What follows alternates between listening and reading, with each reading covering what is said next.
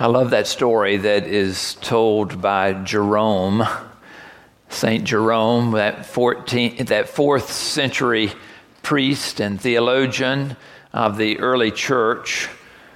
He tells the story that the disciple John, when he was old and decrepit, when he was infirm, could not make it to church on his own. And so those that were closest to John would actually pick him up and carry him to church gatherings, which is picturesque in and of itself. But Jerome went on to say that when John actually got to those worship gatherings, that he would always say the very same thing. He would say, "My little children, love one another." And it was this short sermon. It was this short iteration of what was on his heart. But it began to try those that were a part of that Christian fellowship, because John always said that. He never said anything else but that.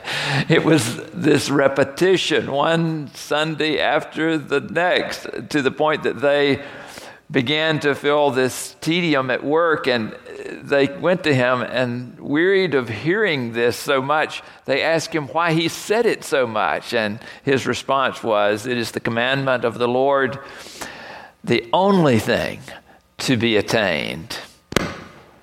It is enough. It is enough." How is it that you hear these words today? How is it that you hear these words? "We know love by this, that he laid down his life for us, and we ought to lay down our lives for one another."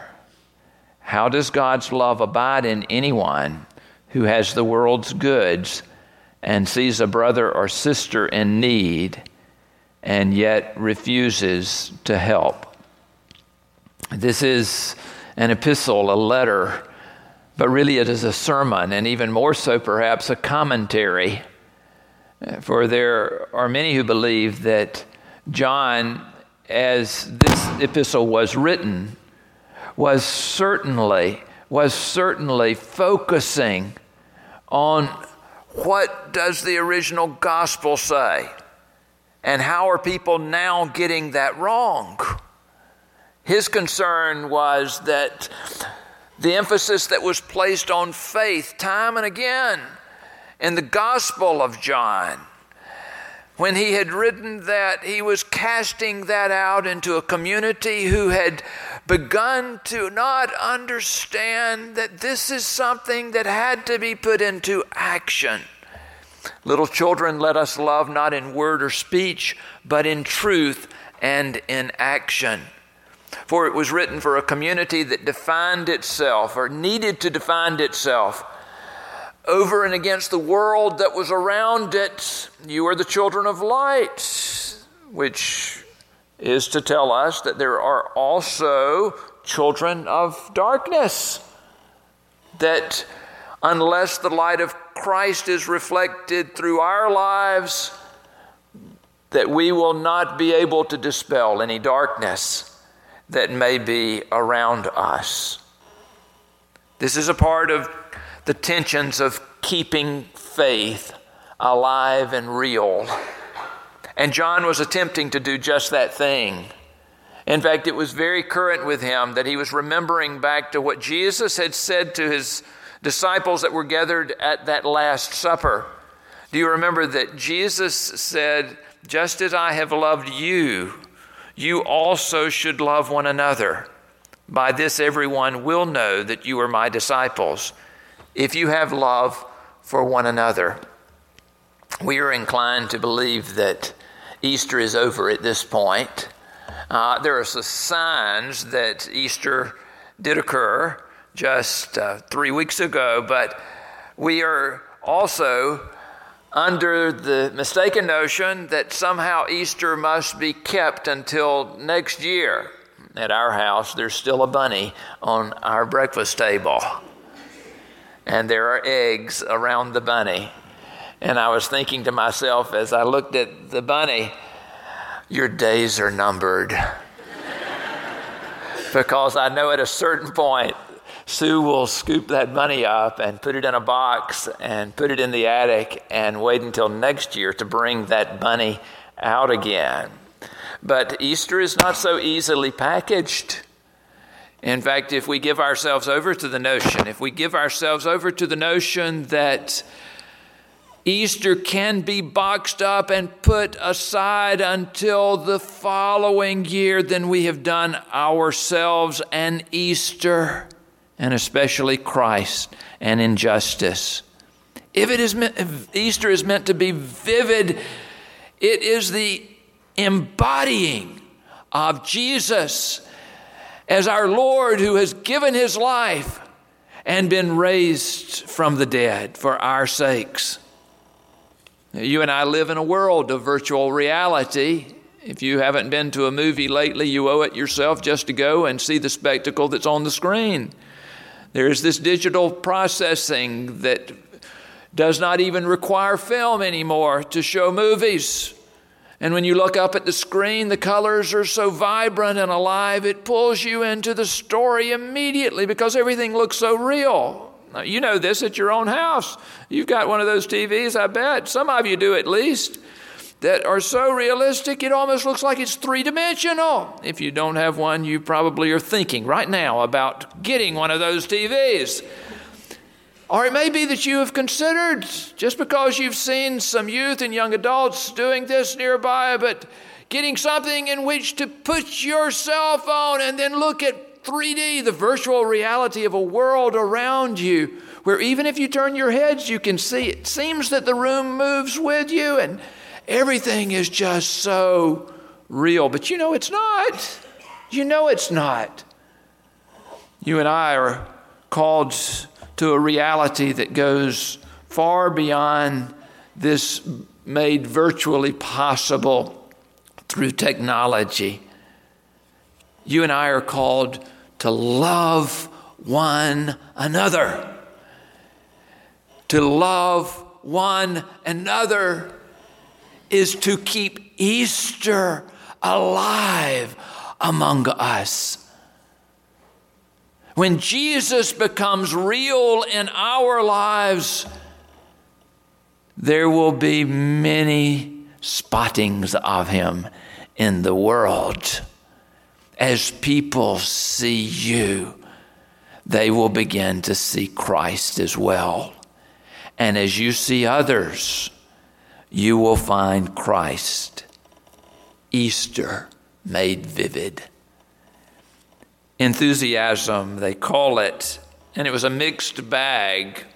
Even a few hundred years ago, when John Wesley was gathering together those that he called Methodists for this church renewal movement, one of the things that he was warned against was enthusiasm, which was this unbridled expression often found in the church in certain settings where people let their spirit so overflow with praise that they are just this uncontained expression in worship. And it becomes really almost embarrassing at a certain point, at least to the likes of us. It becomes embarrassing. And for John Wesley, he was treading this very fine line because he knew that left to ourselves, we will become so enamored with the idea of the stateliness of religion that we will lose the impact of Easter happening within us. Enthusiasm means in theos, to be of God, to be overflowing there at the very brim of expression of who God is and what he is about. Sue and I have been exploring the book of Acts over the last couple of weeks, and the stories that we've been reading are evidence of this happening. In Peter and John, when that crippled man was raised and made to stand again, it was an affront against the temple guard who were there, those who were temple elite.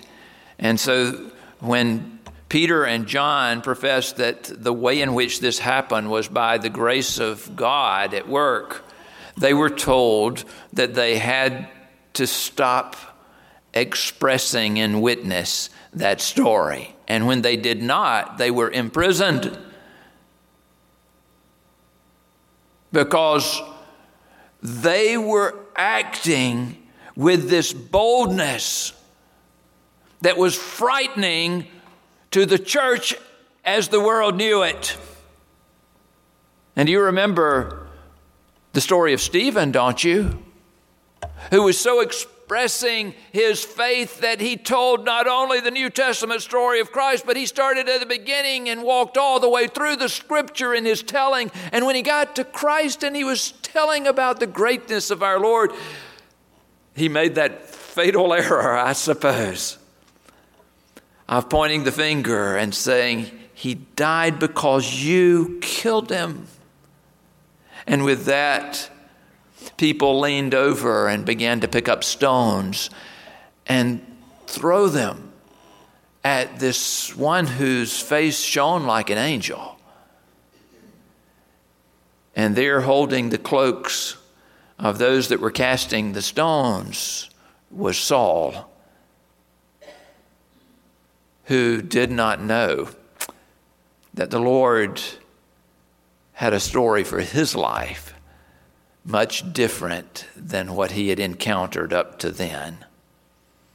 What is it that God might be doing in your life up to this very moment? Can you picture in any way that anything could change in you to embolden you to be that entity reflecting Christ in the world today, loving others as Christ has loved you? I must admit that I have been a very overprotective parent.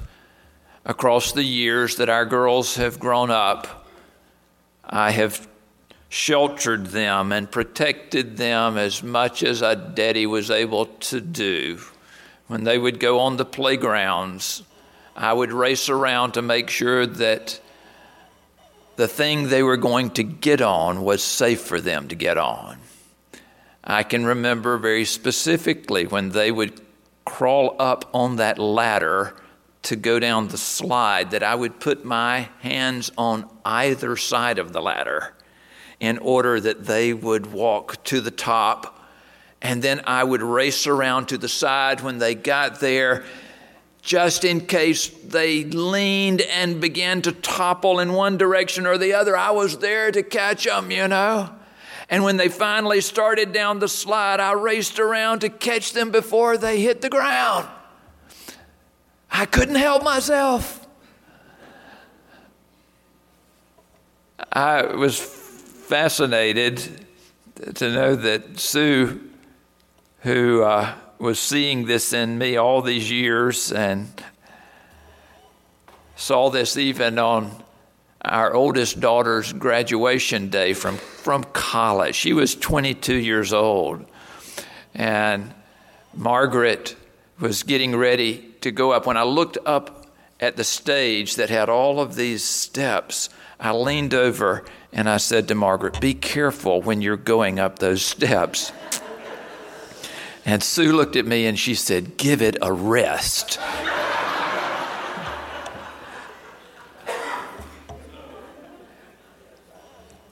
Erwin McManus wrote a book in which he tells the story of his son. He and his wife one morning were standing out in the yard of their house, and they heard this voice above them calling out, "Hey, look at me, I want to jump."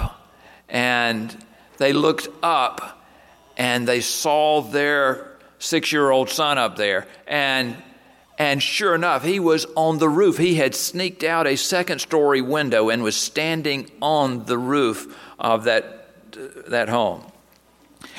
And he said, "Can I jump?" And his mother said, "Of course you can't jump. Get back inside that house." And Erwin said, he didn't know what exactly came over him, but he said, "Sure you can jump." And his wife looked at him and said, "What do you mean he can jump?" He said, "Give me a moment here." He looked up at his son and he said, "Is this something that you absolutely are going to do someday?" And his son thought for a moment and he said, "Yes, someday I'm going to do this." And he said, "Okay, go ahead and jump now. I'd rather be here when it happens." And he said with that, his son backed up and ran to the edge of that roof and sailed off the roof, screaming, "Daddy, catch me." I was not that kind of father. But the boldness of all of that, the Father and the boldness of the Son, captures my heart. Because you and I think that I'm in league with others here who understand this overprotectedness, we constrain what God would have us do and what God would have us be. And he seeks that we would be his bold children. This expression of Easter love and care in the world, God alive in us. Those who would go and visit Mother Teresa would always hear the same message. I've heard it from so many different persons. They would go visit her over in Calcutta, and there they would become a part of the work, at least for a period of time, that she was doing, caring for the sick, the poor, the dying there in the streets of Calcutta. But inevitably, Mother Teresa would always turn to those who were visiting her and would say, "Find your own Calcutta. Find your own Calcutta." Are we willing to do that? Are we willing to find that place in which our lives would be an expression of love to others? Students all around us are preparing right now for tests. Don't you think that they don't have something on their mind in regards to their coursework? They're thinking about it because they're wondering to themselves what's going to be on the test. In fact, I bet they've even phrased that to their teachers, what's on the test. I'm telling you right here, it explains it. This is his commandment, that we should believe in the name of the Son, Jesus Christ, and love one another. That is going to be on the test. My Aunt Marjorie worked for the Salvation Army all of her life, nearly. When she left school, she entered it, and she gave everything that she had to that precious work. She died a number of years back now, but I still remember her funeral. They didn't call it a funeral. They called it a promotion to glory, if you know what the Salvation Army is all about. She was promoted to glory. But one of the stories that was told about my Aunt Marjorie in the midst of that service was that earlier on, a few years, she had to go into the hospital. And when she was there, she was put in a room where there was another young girl that was there. And in conversation with that young girl, she learned that that young girl had been quite a rebel in her family and even in the community, she figured. The girl really did not want to have a lot to do with Aunt Marjorie, but in an inventive way, Aunt Marjorie asked her one evening, "Would you read the Bible to me?" And the young girl looked at her and glared, and Aunt Marjorie said, "My glasses are broken," which was true, but Aunt Marjorie's glasses were always broken. I never knew her to have glasses that weren't broken, you know. And so she was using this as an opportunity, and she handed a Bible over to the girl, and she told her what she wanted to have read. And so the girl sat there in her bed and read to Aunt Marjorie in this bed. And then Aunt Marjorie thanked her, put the Bible away, and thought, this worked last night she woke up the next morning, I wonder if it would work this morning. And so she handed the Bible back to the girl and asked, would you read from the Bible to me again? And over the course of a number of days, that girl read every verse that Aunt Marjorie thought she needed to hear. It reminds me of the work of Gideon's. You know, this brochure, I don't know where I put it, but the brochure is so fascinating because the emphasis is not on the individual. The emphasis is on the Scripture. Let Scripture do its work and you'll be amazed at how God can use it.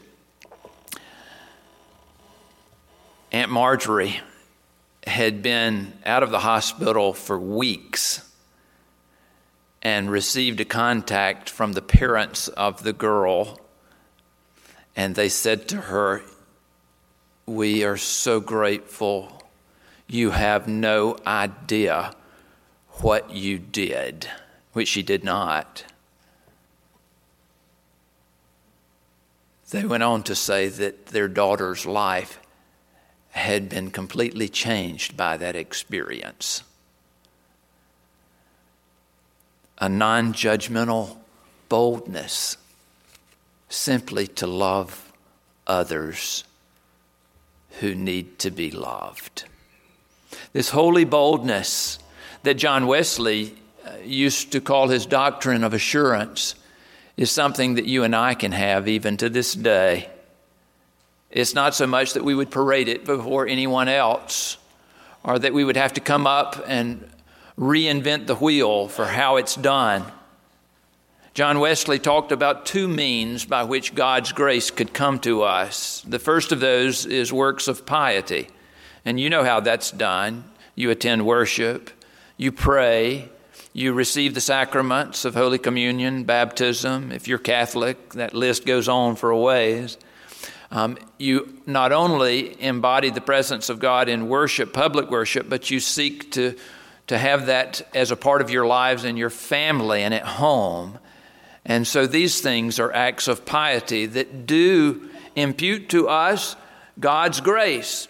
But John Wesley would always say there is a second means of grace, and that is mercy, acts of mercy. Every single thing that you do in loving care for someone else is a way in which God will bless you, strangely enough. And so we return to the Scripture here, and it says, little children, let us love not in word or speech, but in truth and action. And this is His commandment, that we should believe in the name of the Son, Jesus Christ, and love one another just as He has commanded. My homiletics professor, Fred Craddock, used to say, I'm amazed at the number of preachers who strut in the name of the one who washed feet. Easter is losing its glow just about now. It's losing its color. It's losing its vividness. Only you and I can preserve it. Would you preserve Easter by loving one another in the way that Christ has called us to? As we conclude worship, I want to open this altar. If God is speaking to your heart, and you know that this altar is open to you. It may be that you have been a Christian for years, or it may be that this is something very new, and you're feeling the call of God in your life. I want you to know that this altar is open to you. Roger will come and lead us in our closing hymn. Please know that you are invited to come and to pray here at this altar.